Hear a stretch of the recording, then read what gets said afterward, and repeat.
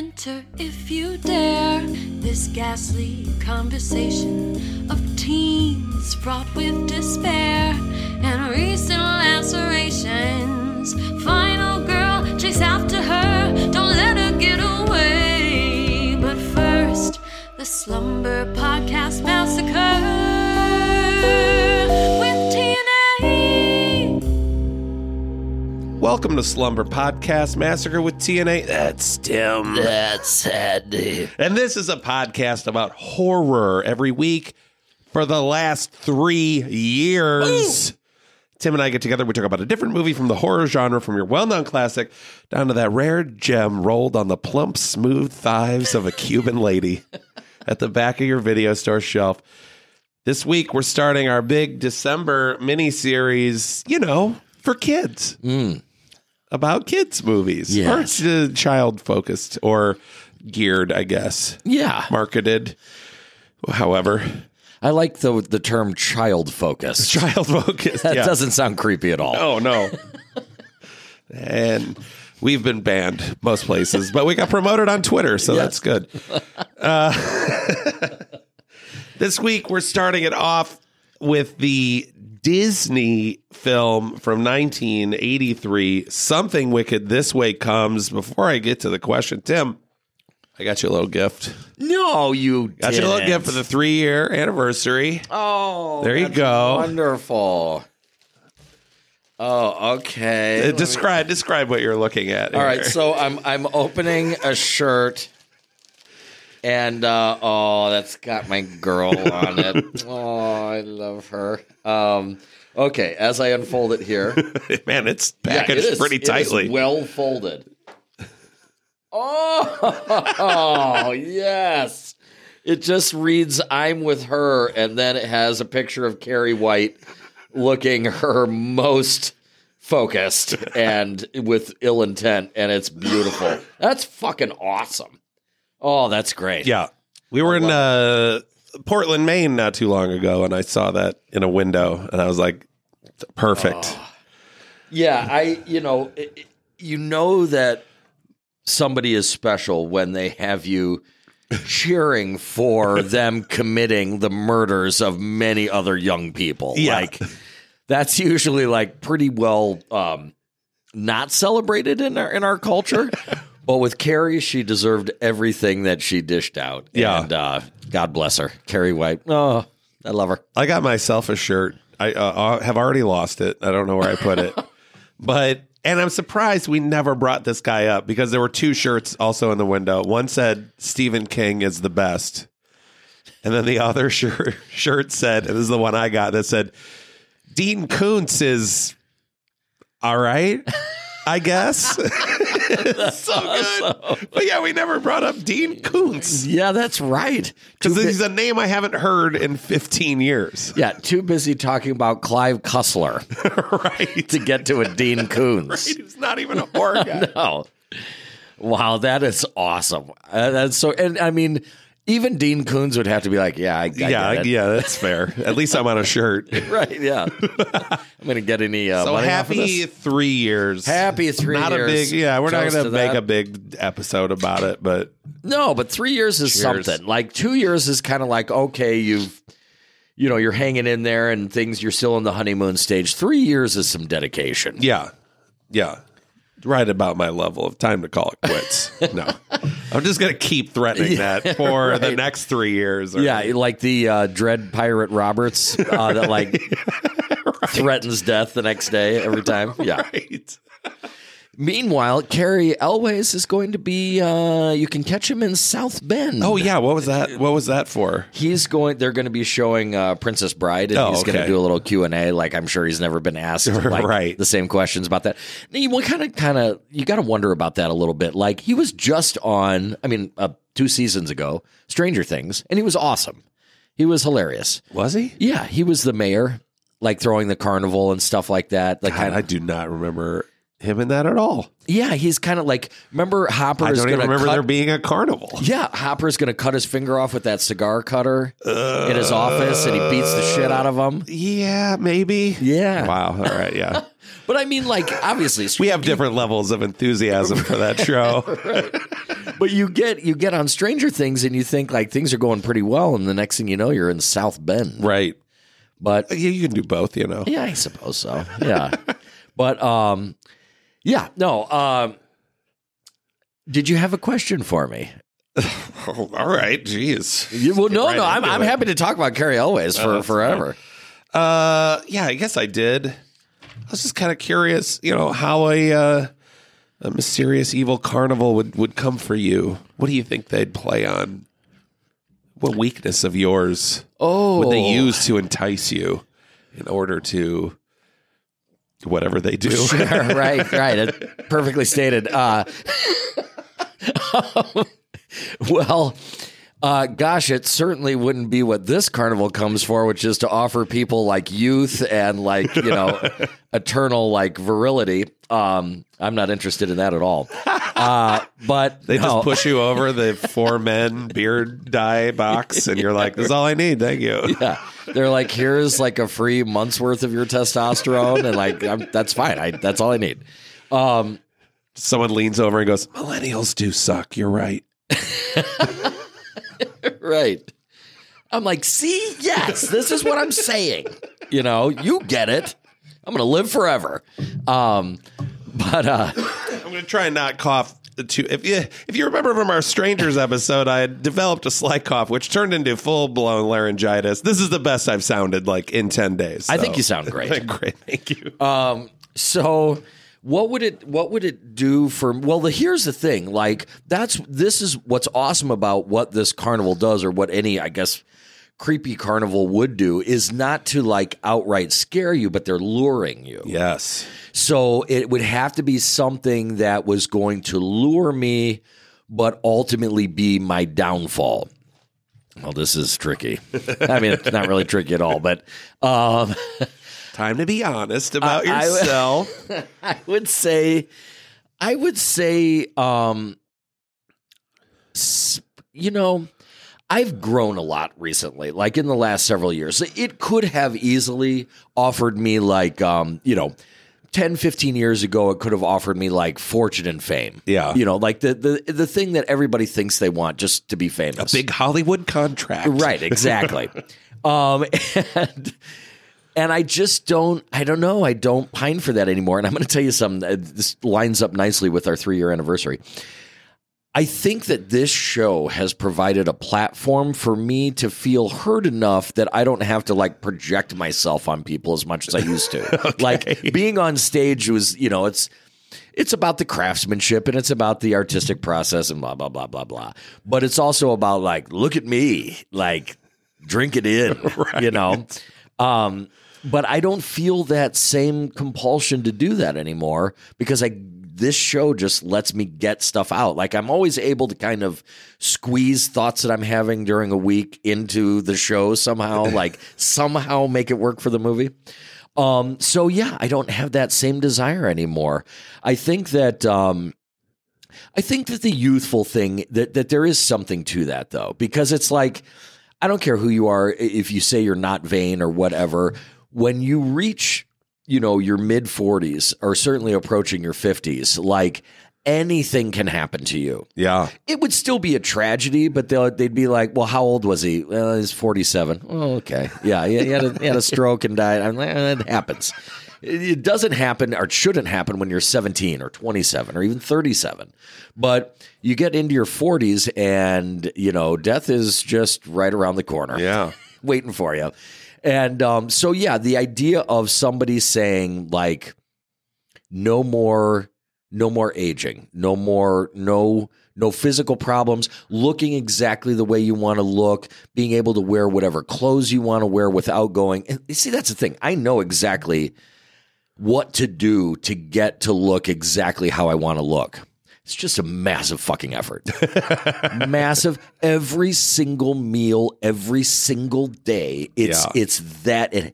My metabolism requires that it's like nonstop. Like it's an obsession almost to get to a decent amount of weight loss, like 30 pounds or whatever. Yeah. So for somebody to come up to me and with all the charm of a carnival, to say like, I can just snap my fingers and you're going to be waist size 30 and you're going to live forever.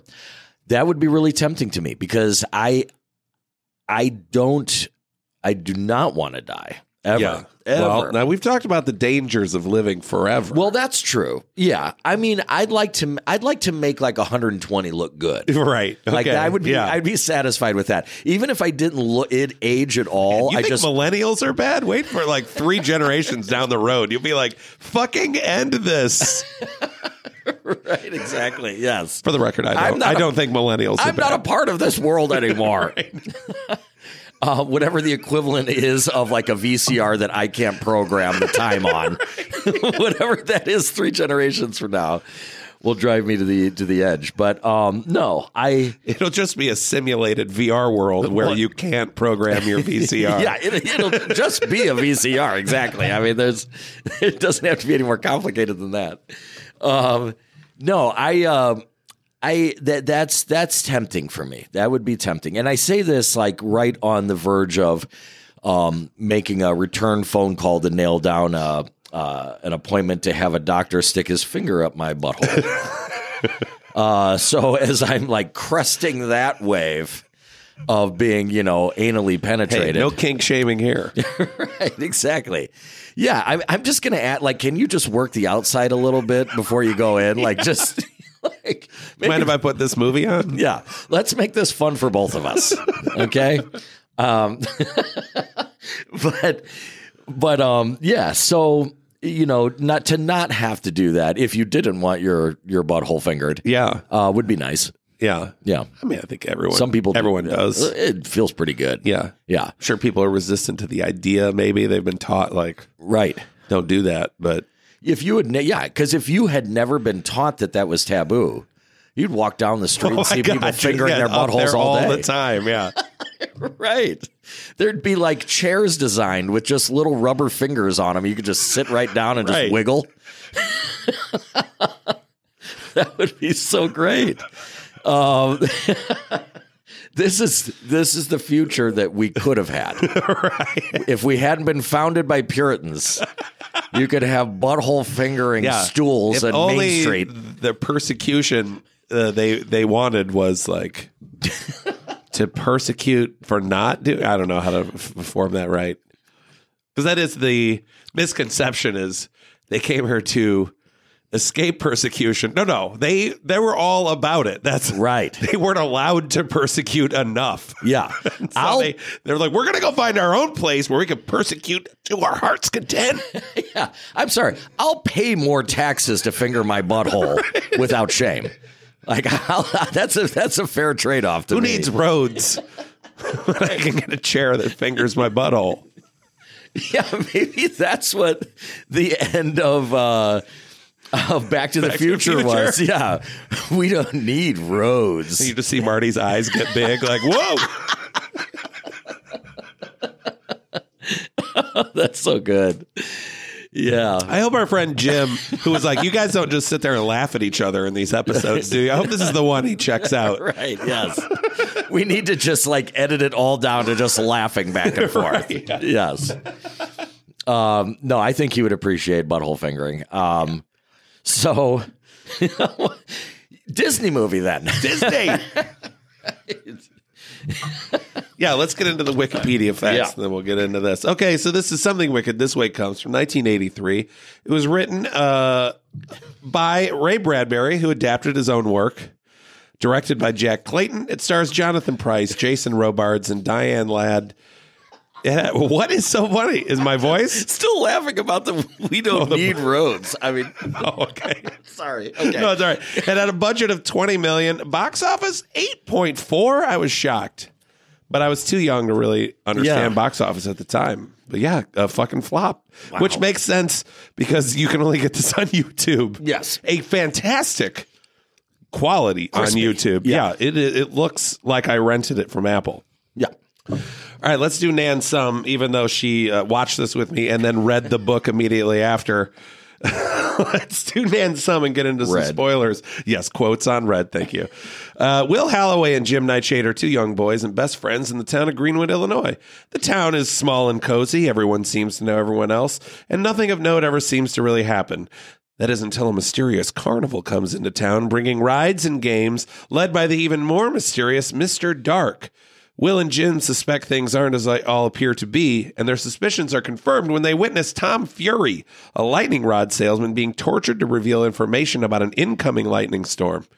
Now, with the help of Will's dad, the two boys must fight back against the evil invading their town in the Disney children's thriller, Something Wicked, This Way Comes. There was no way to force that title into a sentence. Yeah. Yeah, like you're just going to play around with Shakespeare. Yeah. You know? I like for 2 minutes I was worked and I was like, fuck it, I'm just going to. Tough to improve just upon. Calling it a Disney movie is crazy enough. Yeah. Yeah, Wild Bill is tough to beat. Yeah. So lightning rod salesman. Yeah. Is that still a job? I don't think so. But more. Well, I think he's more of he seems like that's kind of a mystical figure within this, to me at least. Yeah. Within the confines of this weird dichotomy that's going on, he seems to be like the force of good. Even though he's like a doddering old, of course, it's that fucking dude. It's that fucking dude. He was in Motel Hell. He was in Killer Clowns from Outer Space, and he was in what did we just do? The last two movies that we've done. Exactly. Yeah, he's not Cutty Sark. That's what his name is. But whoever. Oh no, wait. I know his name is something like. I'll look it up. It's like something Favor or something. Oh. Yeah, you look that up. But lightning rods. So what's the science behind a lightning rod? I mean, is there anything to that you would put it? Because it's a real thing, right? You'd put it on your house. For what purpose? Well, I think to, I don't know what we have now that like helps with like fire prevention from lightning. I guess it was just kind of a thing to direct the lightning to a place so it doesn't damage something else. Assuming that your like house a preventative, Were there a lot more house lightning strikes at one time? This movie was set like 100 years ago. I don't know. Yeah, that's a good point. Good point. Yeah, that whole Main Street setting just looks like too good to be Royal true. Dano is the guy's name. I don't know where I got Favor from. No. Royal Dano? Yeah. Or Dano? I don't know. Yeah. Is he Paul Dano's? Is he related to him? I don't know, but the first name Royal is great. Yeah. All right. Yeah. Well, Royal Dano, a.k.a. not Cutty Sark, is also in this. Yeah. So, it's got kind of a storied history here going all the way back to, and I'm just kind of like pulling some of this from memory, but it goes all the way back to the 50s that Ray Bradbury originally wrote a story called Black Ferris, and that was going to be developed, and then that really didn't go anywhere. That was going to be something for Gene Kelly. Oh. Yeah. So Gene Kelly was going to be a part of this, and then it just kind of kept getting reworked and never really took off as a screenplay, so he wrote it as a novel. And then that's when Kirk Douglas, who that guy just is, he was everywhere. He had the man. He had his hands on everything. And so he wanted to be in it. So he put up like $6 million, and his son was going to produce it. And then that went into production hell. And then that was saved by, I want to say it was Paramount. And they were willing to put $16 million into it. So that kind of got things going. And they pulled Bradbury back in to say, like, okay, obviously you wrote this. Like, what do you think we should do? How do you think we should cast? Who should be the director? And he's like, well, in one of the incarnations, it was going to be the director that we now have, which is, what's his name again? Jack Clayton. Jack Clayton. Jack Clayton, the only thing that, most people might know him from is he did that 74 version of Great Gatsby. Yeah. So he's kind of known for doing like literary adaptations. Like Okay. that was kind of his bread and butter. So, yeah, probably the right guy. Yeah. So he brings on Clayton, and then they get things going, and Kirk Douglas's son is brought back to be a producer. Kirk was on to do something else. I don't know what. I'm assuming it was a little too early for that. What was that old guys in prison movie? Like, Tough Guys? Yeah.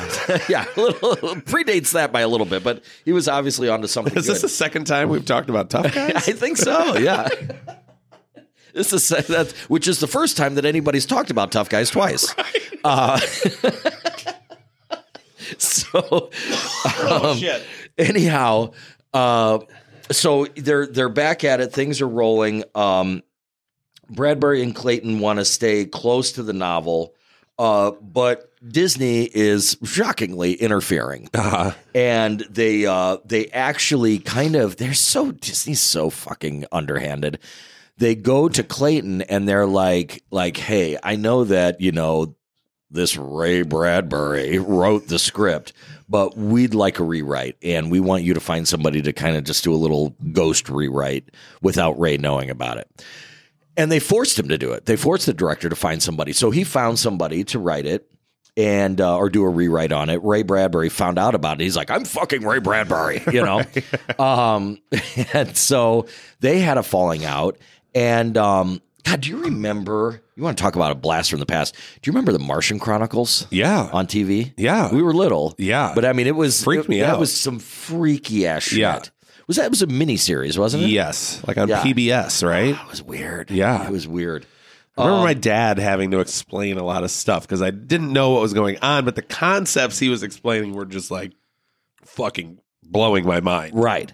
So yeah, which is how I know Ray Bradbury. Like, I only know him as doing like space stuff. Right. So I didn't even realize he had a part of this until I watched it. Right. And then, and he probably wanted a bigger part of it, like to write it. Right. But he got the credit. Oh, yeah, he's got the credit. And they were going to like pull in like a Christopher Lee or a Peter O'Toole to play Dark. And then they were like, well, let's save some money and get this actor that nobody's ever heard of before, a Welshman by the name of Jonathan Pryce. Who, thank fucking God for that. I love both of those other guys, but Jonathan Pryce, you know what really shocks me is I've said his name to several people in preparation for doing this show. Yeah. Not a lot of people know him by name. No. And even if you show them his picture, it's kind of like Weird Science, like our son, Gary, like it's Jonathan Pryce. Like, this guy. But then you try to think of things that he's been in, and you're like, there was like a commercial. Yeah. He was the governor in Pirates of the Caribbean. Like, the governor? What character is that? He had that supporting role in Glengarry Glen Ross. Yeah. Like, none of the salesmen. He was the bad guy in a Bond film no one saw. Right. But he is amazing in this. So good. He's fantastic. And what a treat, too, because I did not know he was in this movie at all. And then when we decided to do it, you were like, Jonathan Pryce is in it. I was like, wait, what? Like, he's the scary guy? Like, yes. Which that made sense.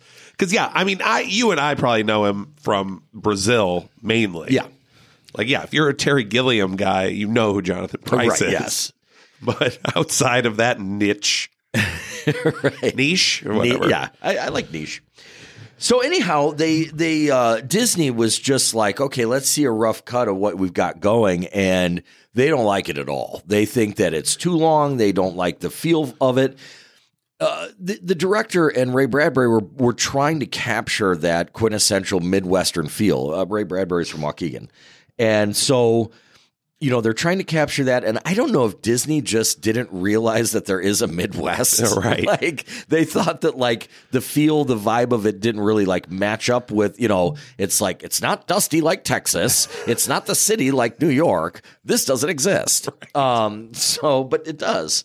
But they just didn't get it. So they put in another 6 months of reshoots. You'll be happy to know that one of those reshoots is the spider scene. Oh God! I was. Oh my God! Look, I'm just. What a traumatizing memory that whole bit was. Like, it goes on for so long. I wrote here. I literally wrote. Oh, here it is. It's somewhere in here. So, okay, here's one note that says, holy fuck, price is amazing.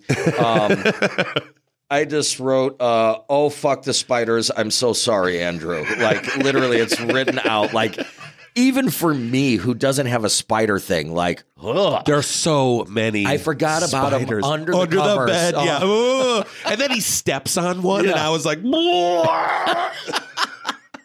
It's so good. oh God, so many spiders. 200 actually. Oh my God. So suck it, Kingdom of the Spiders. Right. Yeah, you just want to see like William Shatner doing that little hopscotch like through the pile. So anyhow, Disney orders all these reshoots. They put I think they put up another $5 million or $4 or $5 million to do these reshoots, and they changed the ending. One of the things that I think is kind of sucks, and I'd love to see this. They took out what would have been one of the screen's very first examples of CGI. So there was a whole CGI segment of it was CGI mixed with traditional animation. Yeah. And it was the carnival like unfolding, coming to life. Okay. And they were like, no, we don't like that. That doesn't look good enough. We're taking that out. And it probably didn't. Yeah. Yeah. Like, I guess they know what they're doing. Like, it's a pretty popular brand. Then they did Tron, and they did it right. Yeah, right. Yeah, exactly. What year did Tron? Or was Tron before this? Yeah, good question. God, it might. It's right around there. It's got to be right around it. So, anyhow, the movie comes out. Roger Ebert loved it. 3.5 stars. Nice. And it's 82 was Tron. 82. So it was before, okay. yeah. They're like, we spent all our CGI budget for the decade on Tron. Yeah. So, standing on the shoulders of Tron, they decided nonetheless to yank that sequence. So you might be asking yourself, like, what's the origin of this story, even in its written form? And it was that Ray Bradbury was 12 years old in Waukegan, Illinois, and Carnival comes through town. And the Carnival is called, it's got this really great name, Dill Brother Combined Shows is what it was called. So obviously like a lot happening at the same time, or at least two things. And so they come to Waukegan, and there's this performer in the carnival named Mr. Electrico. And his whole thing was he would get electrocuted basically. Yeah. And so, Ray Bradbury sitting in the front row. He just had one of those static orbs. Yeah. And with like, my hair. Yeah, right. Yeah, like just like the store manager from Spencer's, just like standing off in the wings, like just waiting to get it back. But yeah, so anyhow, this dude's electrifying himself to some degree or other. And Ray Bradbury's just eating it up. And then Mr. Electrico like puts both of his hands on Ray Bradbury's shoulders, and he just looks at him and he just goes, "Live forever." And like has this like really like just profound effect on him. Ray Bradbury the next day goes to his uncle's funeral. And so he's sad. So he's like, well, I'm going to go back to the carnival and feel better. And he sees Mr. Electrico, and he kind of remembered him from sitting in the audience. And so he took Ray Bradbury around and he introduced him to all the people, the people being kind of like some similar things that we're used to hearing in carnivals. The skeleton, the fat lady, not the bearded lady, just the fat lady. The tattooed man, and of course the dwarf. So like Ray Bradbury is meeting all these people, and he actually said that this was the thing that inspired him to be a writer, like just having the curtain pulled back on this like fantasy world, Yeah. Funny thing is, Bradbury aficionados cannot find any record of a Mr. Electrico at any time. Wow, not a lot of hard records kept on a traveling carnival guy. Right. Weird. Imagine that. Yeah. From 1930. Obviously trying to firmly establish himself in society by being a traveling carnival worker. But yeah, so did Mr. Electrico exist? Did this carnival exist? Was it a magical carnival? Who knows what? Yeah. But But either way, it inspired the story that we have in front of us. Now, tell me a little bit about, because I'm pretty sure it's going to be similar to my story. This was on HBO. Wasn't it HBO a lot? Yes. So did you find yourself remembering things to the point that you knew that you had watched this more than once? Oh, yeah. Okay. Yeah. Like as I was watching it, I was just like, oh, yeah, this part. Okay. Yeah. I mean, there were very few bits I didn't remember. But were there any bits that you were surprised that you remembered those bits more than others? No, because I mean, obviously the spider, that whole sequence ingrained in my brain. Yeah. Like I would have nightmares about like my ceiling cracking and spiders coming out. You know, it was like, that was just like, because it's in the intimacy of your own bedroom. Like how quickly, the worst. How quickly when you were watching the movie this time, did you remember the spider scene? Or did you already know it going in? Yeah. That I definitely remembered. I totally forgot. That sat with me. I always remembered the like, the tattooed faces and then him squeezing his fists and then bleeding. Like that fucked with me as a kid, so that never left me. And the merry-go-round at the end. Those three bits were just like boom. I really didn't remember anything about the lightning rod salesman. Yeah. I did not remember him being a kind of key factor in things. Yeah, It's kind of funny when you watch this stuff when you're a kid and it's kind of your first exposure to stuff that isn't just, hey kids, happy clappy, you know. It's do you remember, as I do, like those first feelings of just being unsettled? Like we were finally watching something that could be unsettling to you. Right, yes. And this was one of those things. But yeah, I just remember, especially the hands, just like, how's that happening? Yeah. Like what's going on there? Why would somebody Is he be like so mean? piercing his skin? Yeah. Like are the tattoos bleeding? Like is that hurting the kids right now because he's doing I had so many questions when I was a kid about it. One of the things that I didn't question was that, and this was, I thought it started with Mrs. Huxtable. This was, I believe, the beginning of my attraction to African American women. Pam. Did you find Pam Grier attractive? Shockingly, yeah. Suck it, Quentin Tarantino. Yeah, right. You were not the first guy to be like, I need to use Pam Grier. But it was Jack Clayton. She's beautiful in it. But she's but again, this is going, my point is, in tying back into what we were just talking about, that it was really confusing for me to see this attractive woman, but who is up to no good. Like she's evil, but you want to look at her, you know? So that was interesting. I can read your mind right now, but, so yeah, the idea of like an attractive woman who wants to do harm. But no, she's great in it. Everybody's great in it. The carnival for having, well, I guess this had a decent budget. I mean, I'm not going to say that this was low budget by any means. Yeah. But I mean, like, it doesn't feel faked. The one thing that I think is interesting, now this might be something for, our historical listeners. So that downtown, it feels like a backlot, right? Like it feels kind of like a movie lot. Sure. But my question is maybe downtowns just kind of looked like that. Right. Like without a bunch of, I mean, because it's like there's no parking meters. There's maybe not a ton of cars. Yeah. So maybe it does just look nice and clean like that. Yeah. They that's where, this is when people like got together and did things. Mm-hmm. Right. Yeah. Like the idea of like just getting off work at the library and stopping off at the bar and having a drink before you go home and a cigar. Speaking of which, Jason Robards, some people are born and they live a normal human existence. Some people are literally born for one purpose only, and that is to have a cigar in their mouth.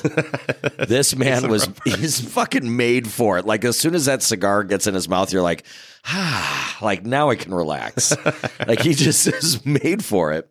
And he has, I don't know if there's another actor like him. He's got a really interesting voice.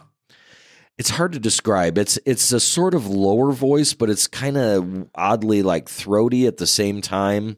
And he just seems like he seems more grounded than other actors. Yes. He seems like this is probably a well-adjusted human being. Yeah. He's like a real life Atticus Finch, and we were talking about how he's kind of reminds us of a dad of one of our friends, yes, who is a Atticus Finch type guy, right? And older, a little bit older than that's the other thing, because think about that. Like, I probably wouldn't have wanted to be any older than I was when my girls were born.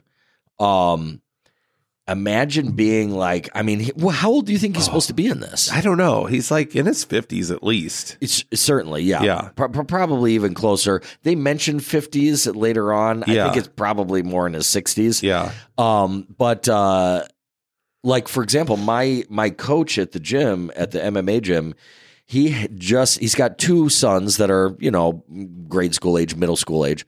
And then he just had his daughter. So he's 50. And just had a baby. Kill me. And he said that's where he said he's going to stop sleeping on his back,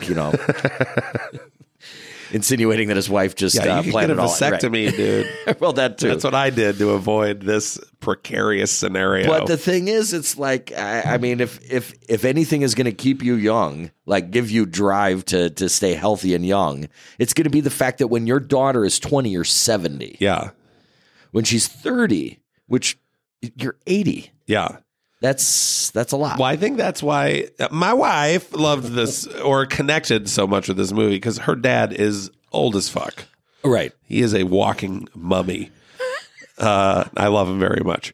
But no, like he's in his 90s. Yeah. And she's in her mid 40s. Yeah. So, well, yeah, that's about right. Yeah. So she had a very, he was our age when he had her. So yeah, I think it really hit home for her, a lot of the themes in this movie, and she wanted to explore that and won't stop fucking talking about it. Well, I think that's great. I think it's great. And I remember this movie fondly. I think it resonated with me the way that it did was because I was blessed to be in a neighborhood that had plenty of kids. But one particular kid was my next door neighbor. So the best friend of, I had a best friend, you had a Nazi. But this kid lived next door to me.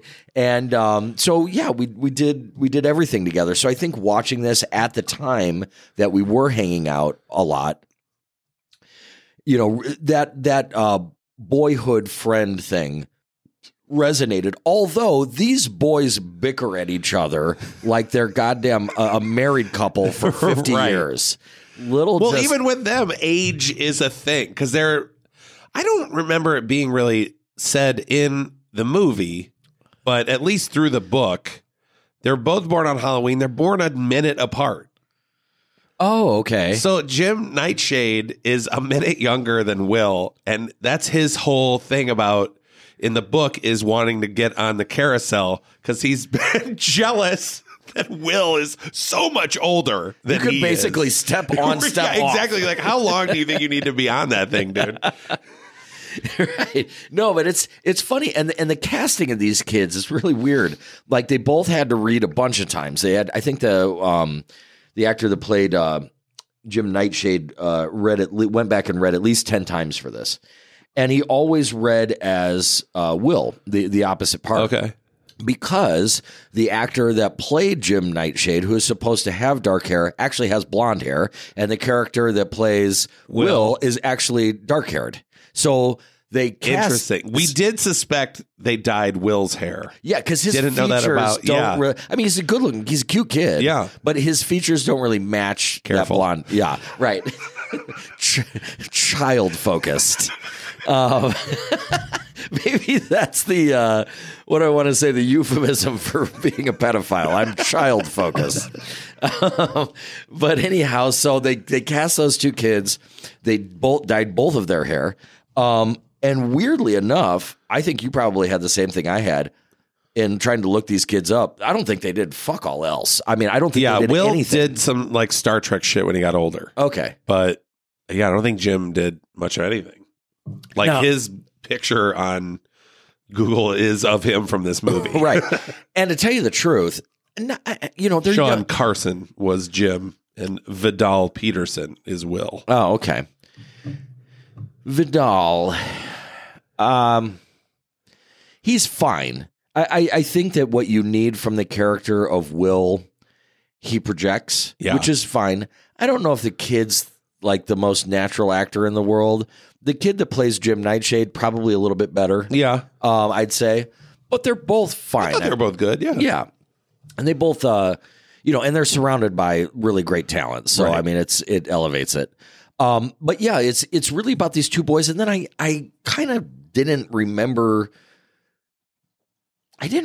so much of the focus on the fatherhood thing. Like, of course, as the movie started, immediately I'm like, okay, yeah, his dad is obsessed with the fact that he's older or whatever. But this is some heavy shit. Like, because here we are talking about Disney wanting to get into, like, they want to sort of they want to dirty up their image with this movie, literally. Yeah. Like, they wanted to get away from the clean stuff. But why go so far to the point where you're like making a movie that is about a late middle-aged man's like sort of like self-imposed impotence on himself, like that's some heady shit for a kid. And I remember Well, you got to appeal to the kids and the adults that take the kids. Yeah, I suppose, right, exactly. Right. It's today's fart joke, like, Yeah. but it's a little headier, yeah. But like that whole scene, and I don't mean to jump around, but that whole scene at, when he's finally facing, his biggest regret, which was Will was kind of swept up in a current of a local river or creek, and he had never learned to swim, so he doesn't go in after his son, basically watching his son die. Yeah. And then thankfully Jim Nightshade's dad was there to pull him out. But that's kind of his biggest regret in that, he's too old, he's got a bad heart, blah, blah, blah. I don't know, like heavy themes for like, when I watch this, I feel like it came out damn near almost went straight to TV, to cable. Right. It wasn't that much long. I mean, it was. Well, felt like how 83. much do you remember about theater releases when you were 7? Well, true. But do you remember way back when it took a long ass time? This is more about renting videos, but you remember how fucking long it took for a movie to come out on video? Yeah. It was like years. Yeah. Like a year or two. Yeah. And then it started coming out like immediately. Yeah, then it became like there was a moment in time where it was like clockwork. A movie would be released, 6 months later, you could rent it. 6 months after that, it was on cable. Yeah. Yeah. That's about right. That was a very nice. Now it's, you can, see a movie in a theater and next week it's on Netflix. Right. Yes, exactly. Right. You can just picture a movie in your mind and then turn on Netflix and it's there. Yeah. Someone's uploaded it to Amazon already. Right. So no, this movie starts out nicely. You got one of the things that Disney didn't like was they didn't like the score, so they completely scrapped the score. They thought it was too dark. They bring in James Horner, which is fine. But he brings in what I think is the evil theme from Star Wars. The there is, yes. Yeah, like he just fucking ripped that shit off. Yep. And but it's fine. I mean, the music the score is okay. I thought that the setting, with us being Midwestern guys, maybe if you get a little bit further south in the Midwest, you get a few more hills. Yeah, or east. Yeah, but very mountainous Illinois. Right, the most mountainous Illinois I've ever seen. But yeah, because we were watching it, Nancy's like, I think this is set in Illinois. I'm like, no, absolutely not. There's a fucking mountain right there. Right, exactly. Right. But they're like, the thing about, the leaves turning, I mean, they capture that. And it's funny, like. If you just showed me the town square and told me it was autumn, nailed it. Yeah. You want to hear something creepy? I'm watching this movie and I hear a knock on the door. Oh. And it's a neighbor of mine, but not one that I have ever talked to before. Like, she lives in the house that I live in. And so she was asking about some packages or whatever. And so then, we figured that out. She went away. And then like 5 minutes. You gave her the package? 5 minutes later. Right. 5 minutes later, she comes back. And she knocks on the door again and is asking for another package. And I asked. Sorry, I beat you to it. I asked. No, a second package. Sorry, but that's awesome. No, so I asked what her name is, and it's Autumn, which was kind of creepy. Yeah, because these carnival people are referred to as Autumn people. Which I tried to think about that. Like, first of all, okay, Autumn makes sense for a setting for a movie in the Midwest because it's when we're at our best. Yeah. But I think that there's probably something to it, maybe from like a harvest angle with like them harvesting people in the town, Sure. that they would be an autumn people. I guess that's kind of a connection maybe. Yeah. But I do It's think the beginning of like decay and death. Autumn Yes. is essentially. Yeah, no, it's interesting. I wanted to find a poem that I wrote called Midwestern, and I can only remember the first lines are, nothing changes here. Your grandparents live forever in the sounds of trains and the hum of appliances. I'll find the rest of it sometime. Yeah. It's a good What's the poem. rhyming scheme on that? You're right. It's a little chaotic. You got to really look for it, or just find it because I haven't. It's just A. Right. But I actually will be Poetry jokes. I will be reciting a full poem later in the show. Oh, shit. That I wrote about friends.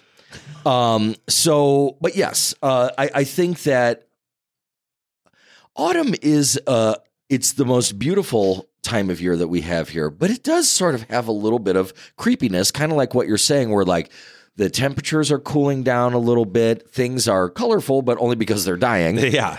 Right. So in it, and it's a little bit more ominous than just the sort of like fat and sweaty summer. You know what I mean? Right. Yeah. So it's creepy innately. But Jonathan Pryce in this movie, obviously we've been kind of hailing him so far. The one thing that I really loved going back and watching this was that that's a role that somebody could have just hammed the shit out of. Yeah. And while he plays it with an enthusiasm, he almost has this weird sort of there's like a weird sort of desperation to him as well. Like there are scenes when he's being menacing that it almost look like he's gonna cry. Like he's like when he's searching for the boys. Yeah. Which he's playing it right. He's playing it with a desperation to find them. Yeah. So well done. Yeah. And and that is an aspect of this that I liked, and it's a bit that I forgot with the what's his fucking name? With Royal Dano. Of like, because they're torturing him to find out when the storm is coming because they have a weakness. Like the storm will expose them. Yeah. So there is they don't seem like this infallible evil thing. Like they definitely have also their weaknesses. Yes. Which is not something I remembered and something I liked a lot. But yeah, he conveys that very well. Like there is a desperation. Like we have shit we have to get done. We don't have time to fuck around. Right. And so what's happening with this carnival, for those of you who haven't seen it, they're sort of like, as I was saying, harvesting these townspeople by preying on their deepest fears or desires, or like the most desperate or saddest parts of themselves, So you have this woman that is older and, by all accounts unattractive, and she used to be beautiful, so she's pining for that beauty of her youth. You have a man, this one's kind of funny. He's just a horny Italian guy. He's a horny man. That is another image that I remember as a kid of being very unsettling. Oh, when he of all the women around him and him just fucking loving it. And I knew as a kid, like, something bad is going to happen to Right. this guy. Like, no one has this good of a time for no reason. Obviously, and I don't know what I should have checked this out. I don't know what time of year they were filming this. A lot of sweat happening in this movie. Well, he's a big guy. Yeah, he is. You know what, though? He wasn't always a big guy. Let me show you a picture of Dick Davalos. He's credited as Richard Davalos in this. I know him as Dick Davalos, who was James Dean's co-star in East of Eden. Oh. So, and he was, and some of you who like the Smiths will recognize him from a cover of one of the Smiths albums. But He was on the cover of a Smiths album? yes. Wow. Was it from East of Eden or just another Yes. picture? Oh, It okay. is. All right. Yeah. So Dick Davalos is actually a really good actor. And he was handsome. Oh, damn. Yeah, he's a good looking dude. Good looking dude. And but yeah, I couldn't believe when I saw his name on the credits. Like, holy fuck, that's Davalos. But I don't think he did I'm a going whole. to tell my kids that was an old picture of me because I look like him now. There you go. Yeah, if it worked for him. Right. The last movie he did was called Ninja Cheerleaders. Oh, yes. Yeah, it was his Wow. last role. But yeah, we got. Now, are those the cheerleaders are ninjas or they're just supporting the ninjas? Well, yeah, good point. Yeah, like. Right. And they're like, could you quiet down? We're spies, for Christ's We are sake. silent assassins. Right. Just as the one's like putting like the bullhorn up to her mouth and just slowly lowering it back down again.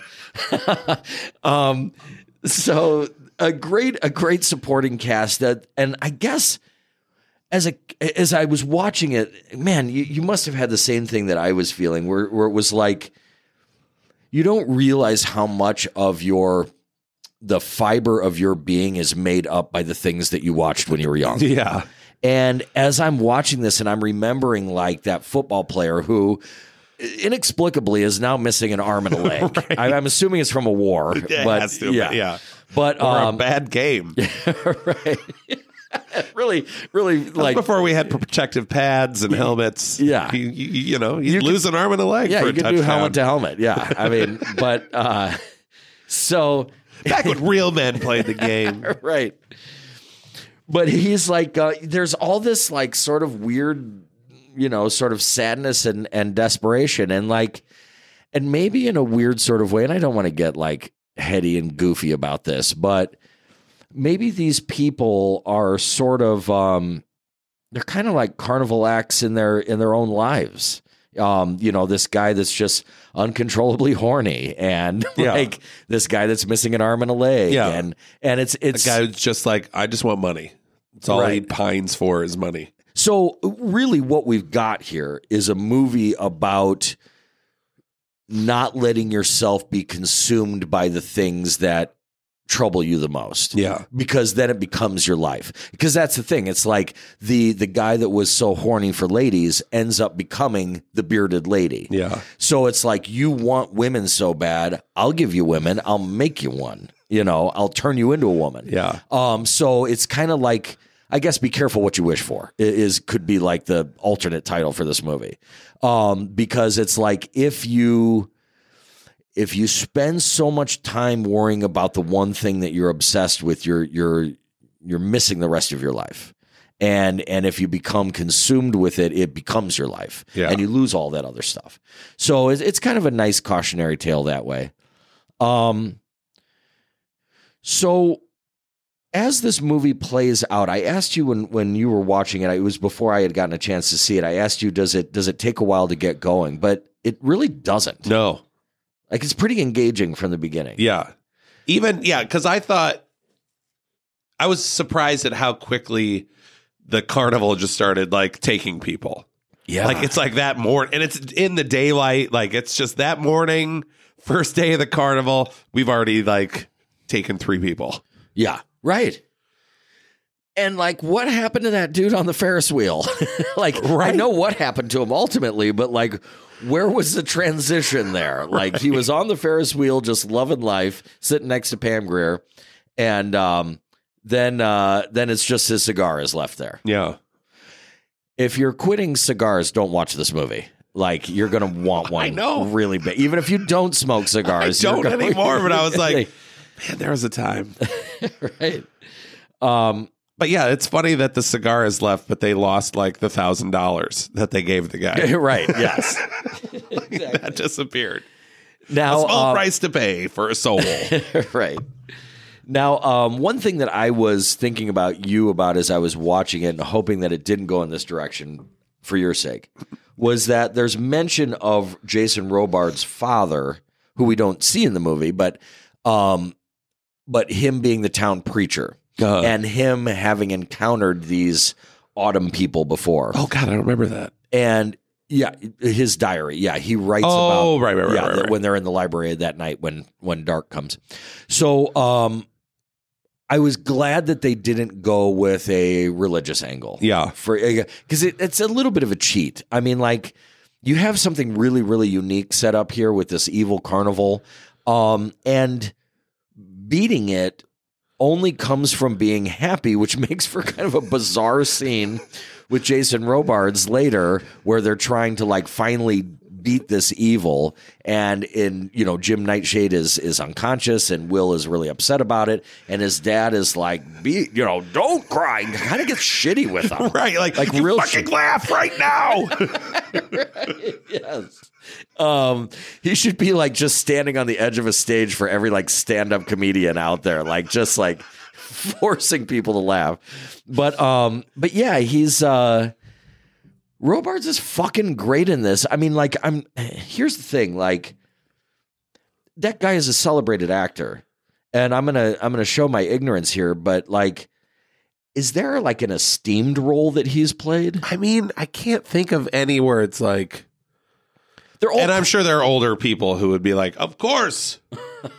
But no, even I was looking up, he did like some Western shit. I mean, I don't know. He was in All the President's Men, but I don't know what he was in that. But it's like, for people our age, he just had kind of cool roles in like Philadelphia and Magnolia. But there's nothing I can be like, he was like the grandfather in Parenthood. He's just always been the grandfather in every movie I've seen in my life. Oh, he's in Dream a Little Dream? Oh, fuck yeah. Have you ever seen that before? No. Oh, no. You should see it. Sure. No, I will tell you later. You should see it. I think we've talked about this before. And it's actually kind of cool. It's a weird little. We had to when we did Lost Boys. I'm sure we. Came up. But Quick Change. He was in that Bill Murray bank robbery movie. But yeah, nothing where I can be like, oh right, the Jason Robards vehicle. Blank. Oh, Max Dugan Returns. Is that in there? I don't know. I don't see it. That was Max. He was in Inherit the Wind, but I don't know what his part was in that. Probably the lawyer, Clarence Darrow. Doesn't look like it though. Not from the picture. Max Dugan Returns. That's got to be in there. 80s somewhere. All right, but anyhow, which I mean, again, we're not talking about a huge, blockbuster. Oh, here's the shocker. He was in Inherit the Wind with Kirk Douglas. Oh, really? Okay. That might have been a TV movie, though. That was a TV movie. Anyway. So, you can't talk about this movie without talking about what I think is probably the most electrifying scene in it. And it's where Jonathan Pryce, it's nighttime, they're in the library, it's creepy. Yeah.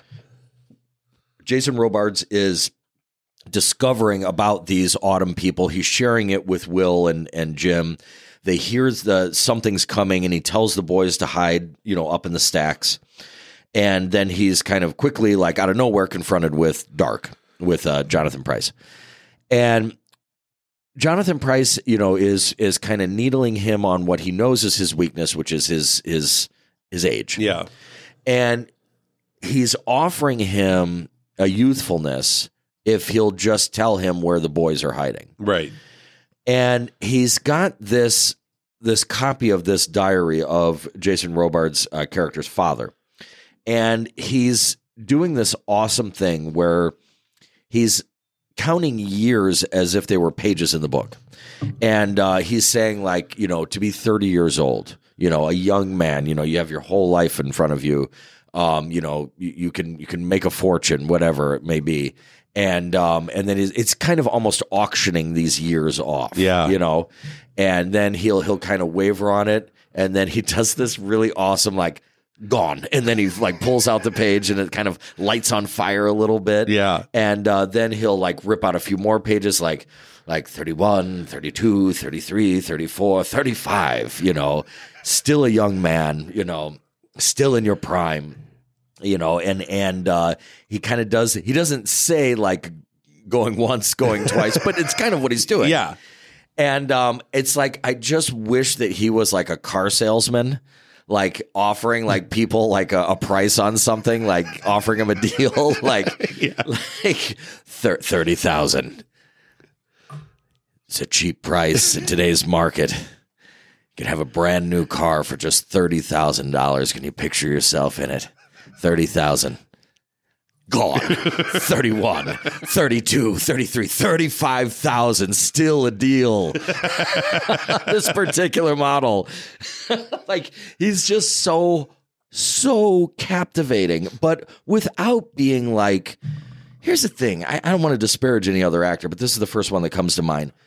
If fucking Al Pacino now did that scene, it would be the most ridiculous, over-the-top bullshit. Right. But Jonathan Pryce has just the right amount of like panache, but without taking himself out of the scene. We don't feel like he's hamming it because he knows it's a good bit. Right. He's still an actor in the moment. Right. And he never steps outside of that. Yeah.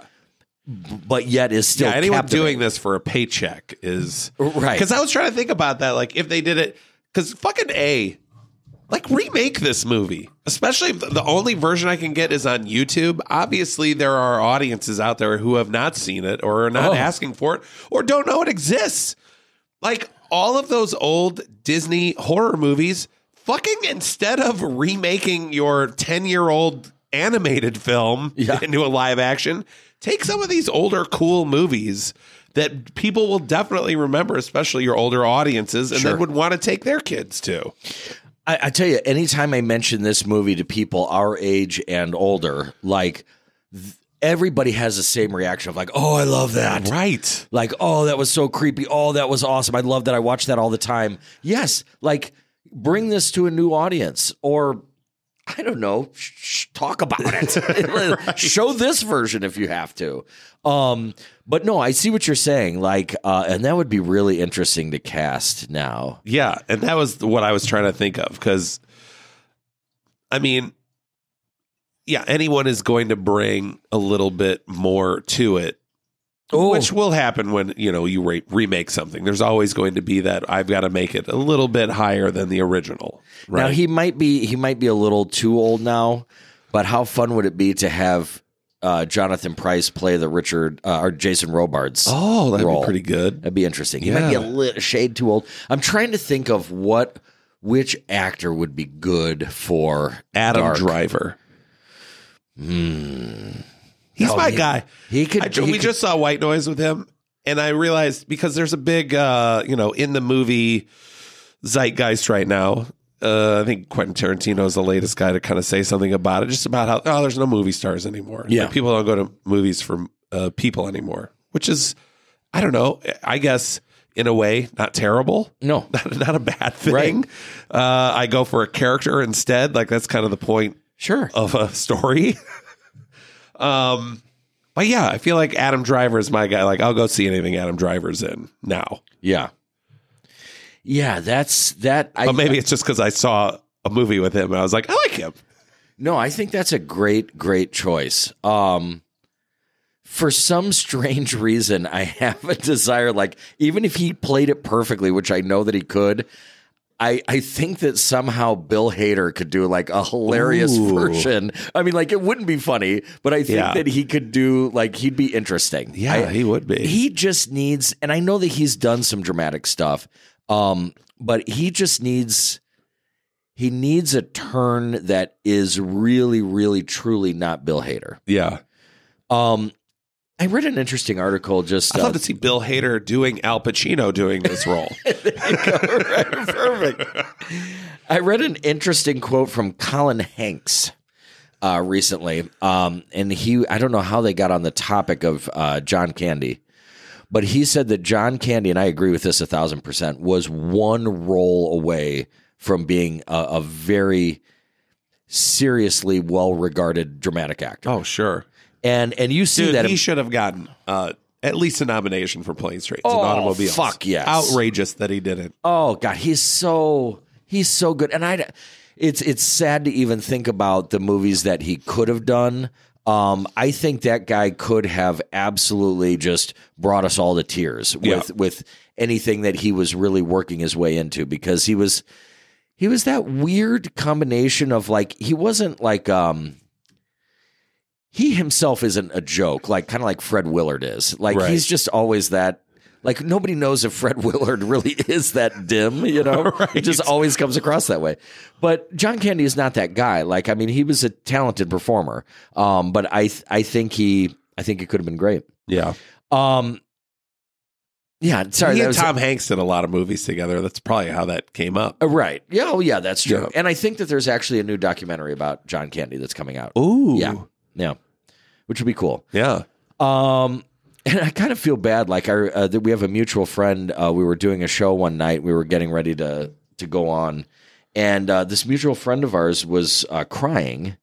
And I'm like, "Hey, what's wrong?" And he's like, "John Candy died." And I'm like, "Yeah, like you know, He's no James Dean, but okay, right? Yeah, It's the only actor that's ever lived. Right, that's pretty accurate for the time. Yeah, that's probably exactly what I was feeling. I was kind of like, John Candy. Yeah, I was like, I don't remember you crying over James Dean. Right. Now get this time machine. But yeah, no, I think it would be a great thing to remake, because here's the thing. It's so long ago that the people that, like you and I, that saw it when we were young, that loved it, that wouldn't want to see it get ruined, it's so long ago, nothing's going to touch that. Yeah. Nothing's going to interfere with that. No. You could just bring it to a new audience. Yeah. Well, yeah, because there's nothing, I'm not like, oh, no one could do the Jason Robards part like he did, Right. Like Jonathan Pryce. But I even say that not knowing it was him until right before we watched this. I mean, I just remember that character being creepy. Now rewatching it as Jonathan Pryce, I have a new appreciation for it. But yeah, there was no part of me that was like untouchable. No one else could do this with Jonathan Pryce. Yeah. Yeah. And there's nothing wrong with it. Doesn't take away from our endorsement of him to say that somebody else could do something. Somebody else could also do something interesting with it. Yeah. It doesn't take anything away from Jonathan Pryce. He's fantastic. Yeah. I wouldn't have wanted anything different, but I think it's a role that you could have a lot of fun with. Yeah. Adam Driver's that's a great suggestion. Yeah.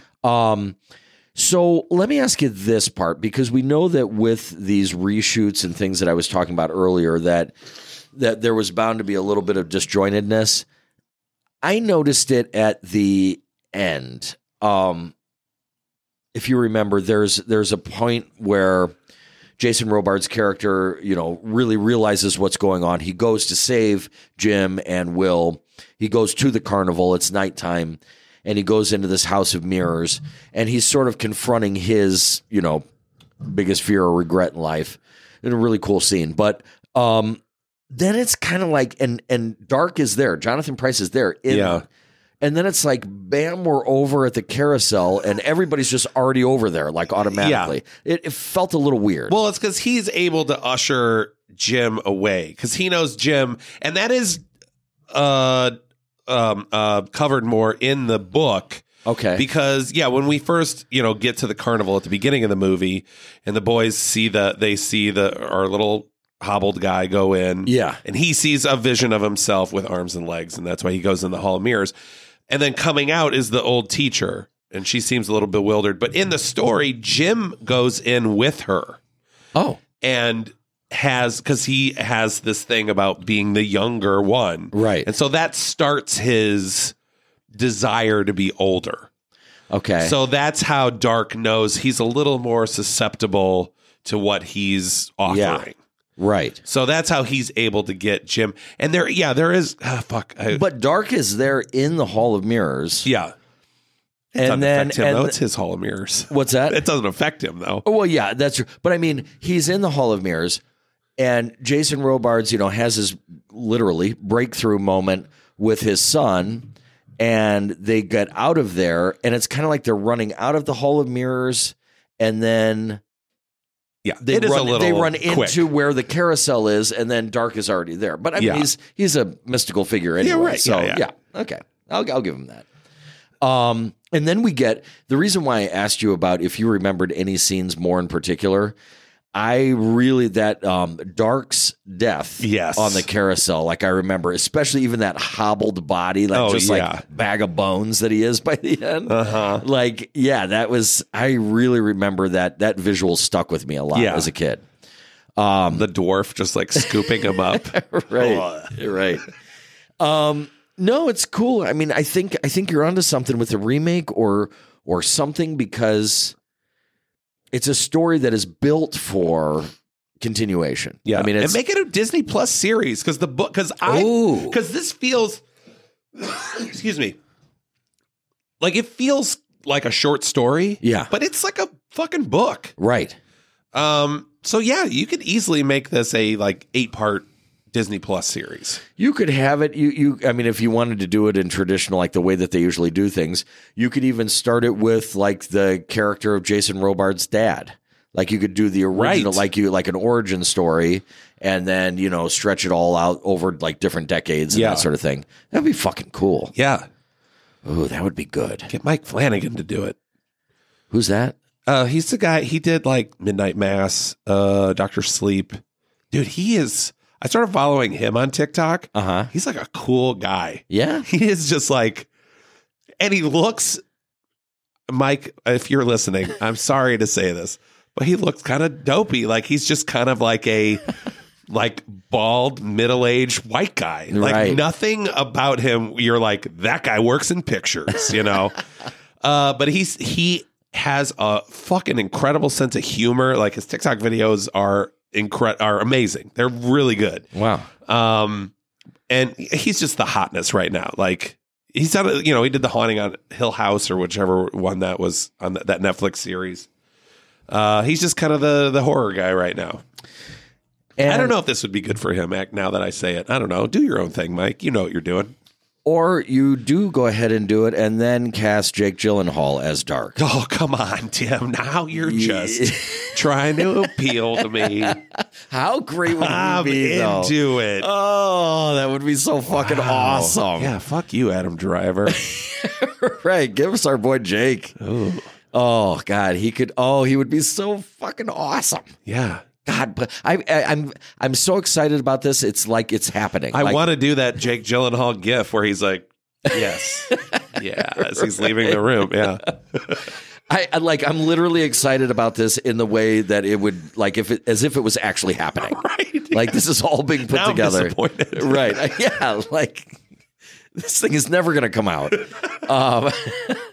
But no, I think it's a fantastic movie. Look, every single person that saw this, like I said, that is still obsessed with it, can't be wrong. I mean, is it going to be dated for somebody that watches it now? I guess so. But I mean, like, it's not that bad, though. No, not at all. Well, because it's a period piece in and of itself already. Exactly, so, yeah. I mean, yeah, you're going to. But there's definitely, technique or a feeling when you watch it that feels early 80s. Yeah. But it's not, it's, I mean, and okay, some of the effects are kind of along the lines of, well, they are animation. Yeah. Literally. So some of them. I do like that classic Disney wisp smoky look. Like only Disney knew how to do that. They don't need to update that. No, like, that would be awesome. It works for Cruella de Vil. Smoke, yeah. Works for any evil thing. Just that little cartoon smoke floating around. No, it's great. And I'll tell you what, I wondered if this was going to be, because I was kind of touting it as like creepy or like it freaked me out when I was a kid or whatever. And I'm like, oh shit, like I've been talking this up. I'm going to watch it and it's going to be just really tepid. Yeah. I I looked over my shoulder a couple of times when I was watching it. I will admit, I've got this like stairway that comes up, from the entrance to the outside in my place. And yeah, I kind of had to look back over and make sure nobody was coming up there. What's awesome about it is that in that scene where the spiders are happening, I have this like hot water baseboard heating, and it does this like tick, tick, tick, Oh, tick, yeah. tick, tick, tick, tick, tick. So I'm getting like 4D action going as I'm watching this. Like it's like total surround sound, but real.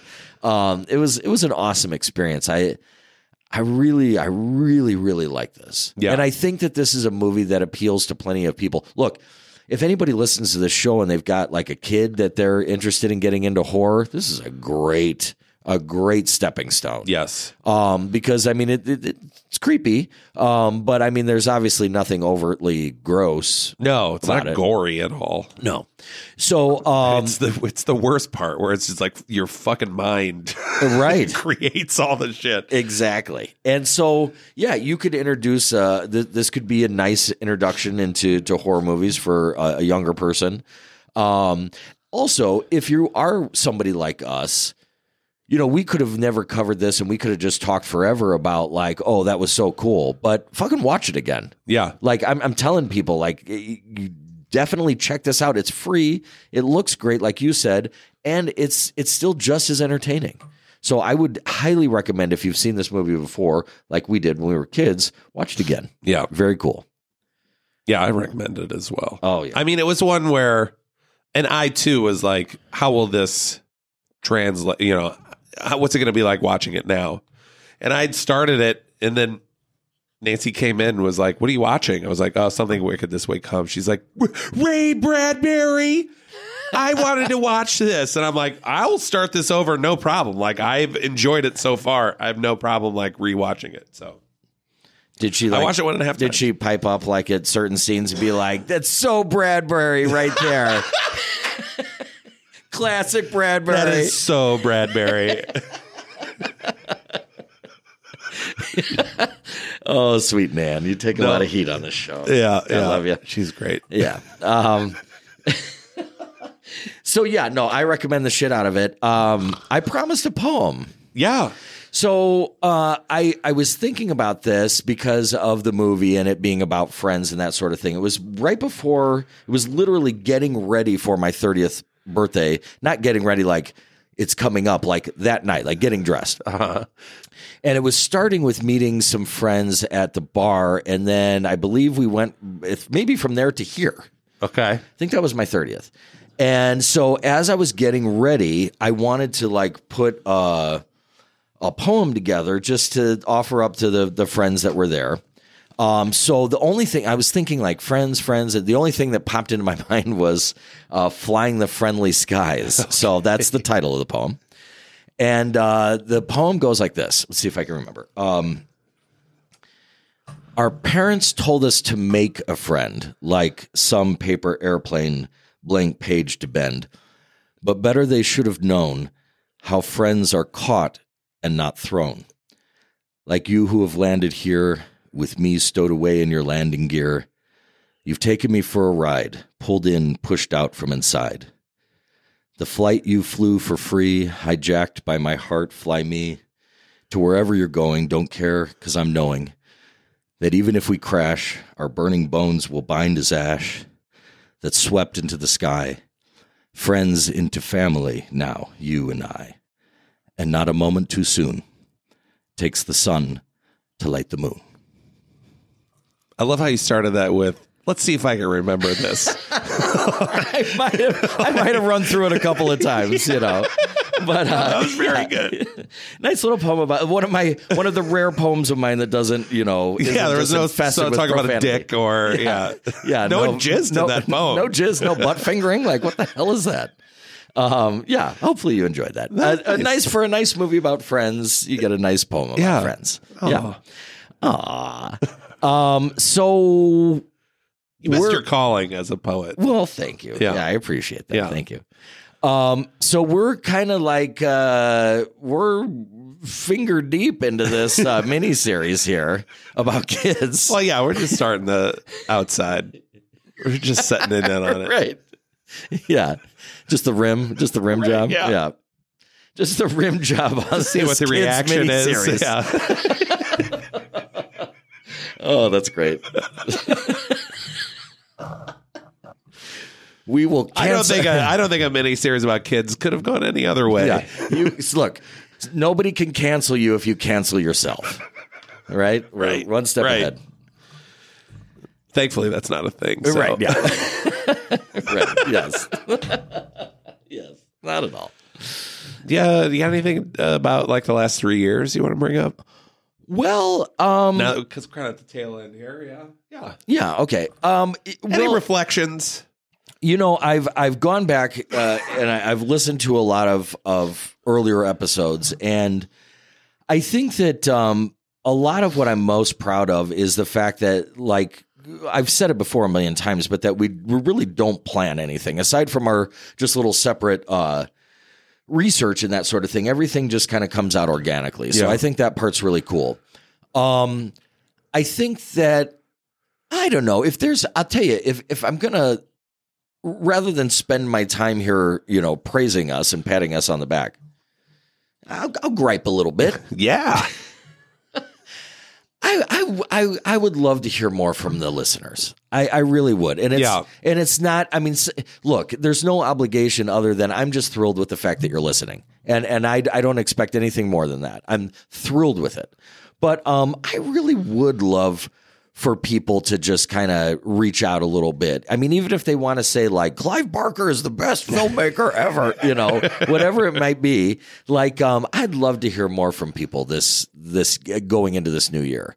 Like, that would be fun for me. Yeah. You know, even if they just wanted to send, it doesn't even have to be anything that we're talking about. If they want to be like, hey, I ranked the Friday the 13th movies. What do you think? Or whatever. If you're listening to this and you have any questions or even comments about horror, like, I'd love to hear it. Yeah. Send that stuff in. I mean, it'd be neat to get a little feedback that way. Yeah. That'd be nice. But I mean, no, I guess that's something that I would look forward to for this year is if there's a way for us to, I mean, I'd like to try another live show under, you know, a little bit better circumstances. You know, there was just a lot going on that day. So I'd like to try that at our local watering hole. Yeah. And a different setting might be a little more appropriate. Yeah. Gonna get some merchandise out there, possibly. Oh, you've been talking this up for so long. Probably not ever gonna. Well, no, I'm gonna keep salivating people over the commentary track with the Slumber Party Massacre TV movie. Yeah. We've still got that. But no, I guess what I'm saying, my point is that I'm getting, but I don't mean to meander, but my point is that I still am excited about the fact that I feel like we have a lot of stuff to do yet. Yeah. Like, there's ways for us to take things to another level, and there's still plenty of movies out there. I get excited as hell when people bring us movies that they're like, oh my God, have you heard of this? And we're like, yeah, we heard about it a year ago. Right. But not to be dicks about it, but like a lot of times I haven't heard of something. Are you talking about Cocaine Bear? Yes, I am, specifically. Oh, wait, I got a Cocaine Bear funny thing. Because, if anyone's seen the trailer for Cocaine Bear, it's going to be crazy, I'm sure. Whether it'll be good or not is still something to be seen. But I saw a great couple comments where someone was like, I can't wait for people to be disappointed in this like they were in Snakes in a Plane because they went to a movie for one line. And then someone just commented like, the bear does way more than one line. Oh, well played. Yes. Yeah. No, but I'll tell you, you know, here's the thing. I'm going to get off my high horse.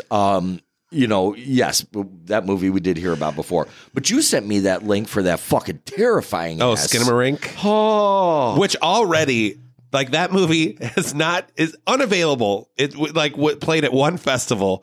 That movie has already run the gamut of masterpiece to what a piece of shit. Right, yeah, nobody's even seen it yet. Seen it. Right. And it's already like, that movie is going to blow your mind to, this movie is for people who just think grainy footage is scary. Right. Hey, I'll based on that great trailer though. Yeah. Oh, that trailer is so good. And the funny house. Yeah. What's funny is that I was first watching it without sound because it was at work. So I was like, wouldn't it be cool if? And my hand to God that this happened. I'm like, it would be awesome if that was repeated because I couldn't hear it. And not only is it repeated, but it starts to get modulated. Yeah. And it's like, oh, but that come upstairs line. Terrifying. It looks like it comes across like a nightmare. Yeah. Very, very cool looking. So, yes, I haven't heard of everything. I don't know everything that there is to know about horror. And so, yeah, I'm excited that there's still a lot more ground for us to cover, and it's going to fucking rule. Yeah. I can't wait. Yeah, I like that, you know, especially for my going into this limited knowledge of horror, being able to recommend cool movies to people now. Like, I recommended It's Alive to a friend of mine. Yeah. And he just texted me. He's like, this movie is fucking intense. Yes. I was like, yeah, it is, man. Yeah. So, yeah, hitting like surprising things like Hide and Go Shriek that I would never, ever watch in my life and then be like, wow, I fucking love this movie. And I feel like we kind of got lucky in not to say like horror has not been a popular genre forever, but I do feel like over the last couple of years, like horror itself has hit, and maybe it's just because as the internet works, as I consume it, that's what the internet's pushing on me and like stories about it or whatever through whatever algorithm is used. It just feels like we're in another like peak horror genre era. Absolutely. Without a doubt. Yeah.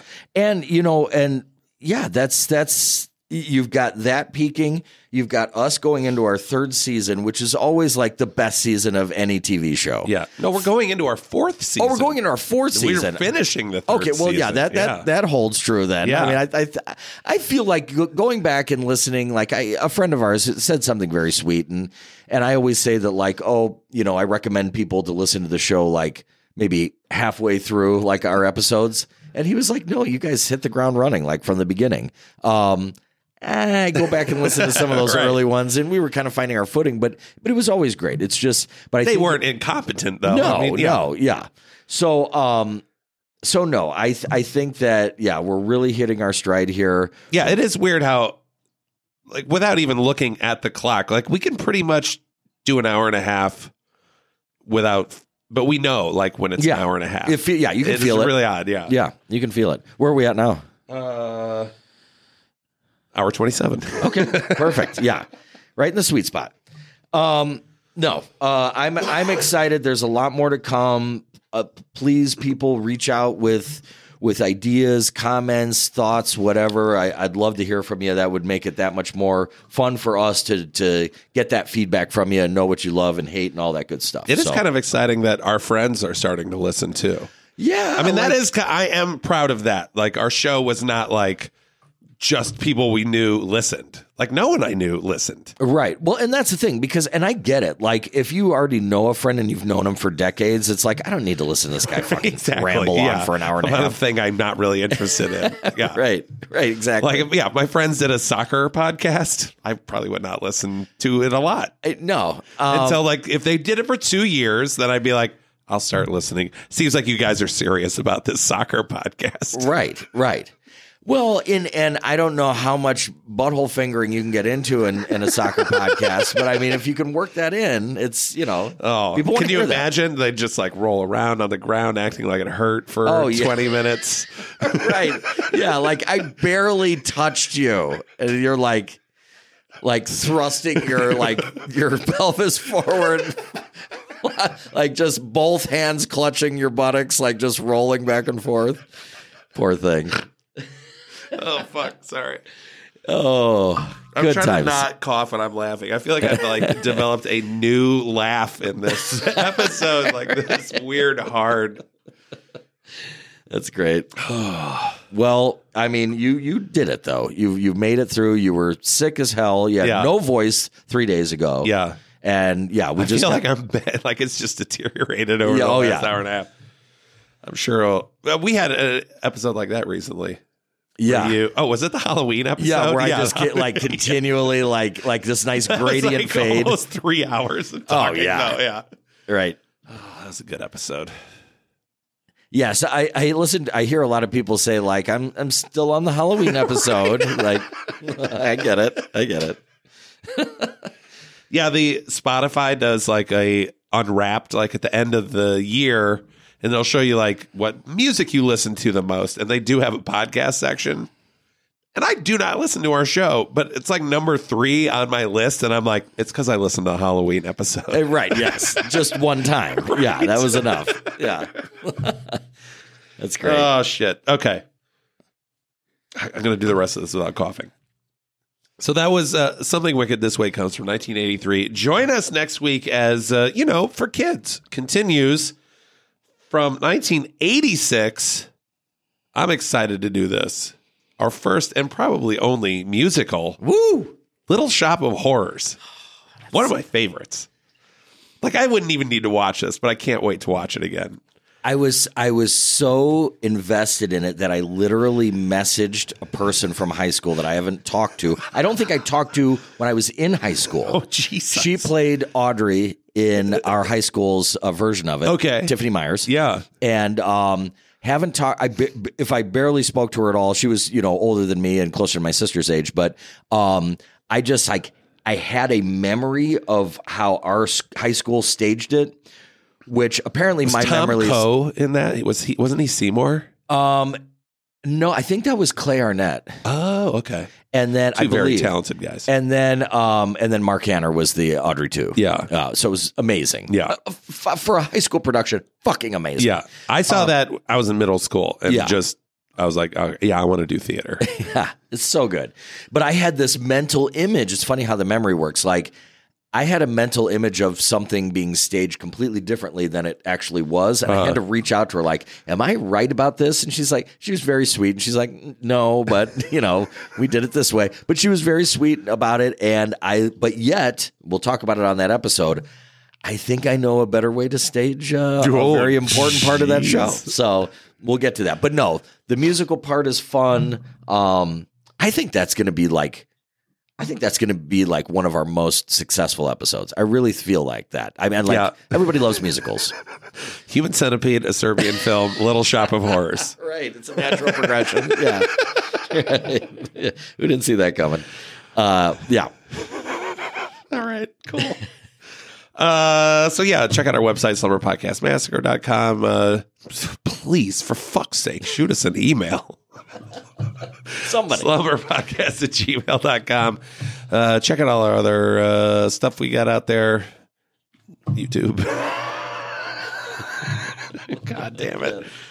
Oh, God. Fuck it. Tim, do you got anything else to say about Something Wicked This Way Comes? I guess just it's so funny to know, like, the first part of that quote, by the pricking of my thumbs, like, it kind of ties in with our whole. That's how it started. I was trying to incorporate the poem into the recap. Well, we got fingers in buttholes, so I mean, we at least got that. Puts a whole new twist on which way you come. Right. Wicked is for those listeners in Boston. Something wicked this way, thumbs. Yeah. All right, I'm gonna die, Tim. We'll see you next week. Bye. Bye.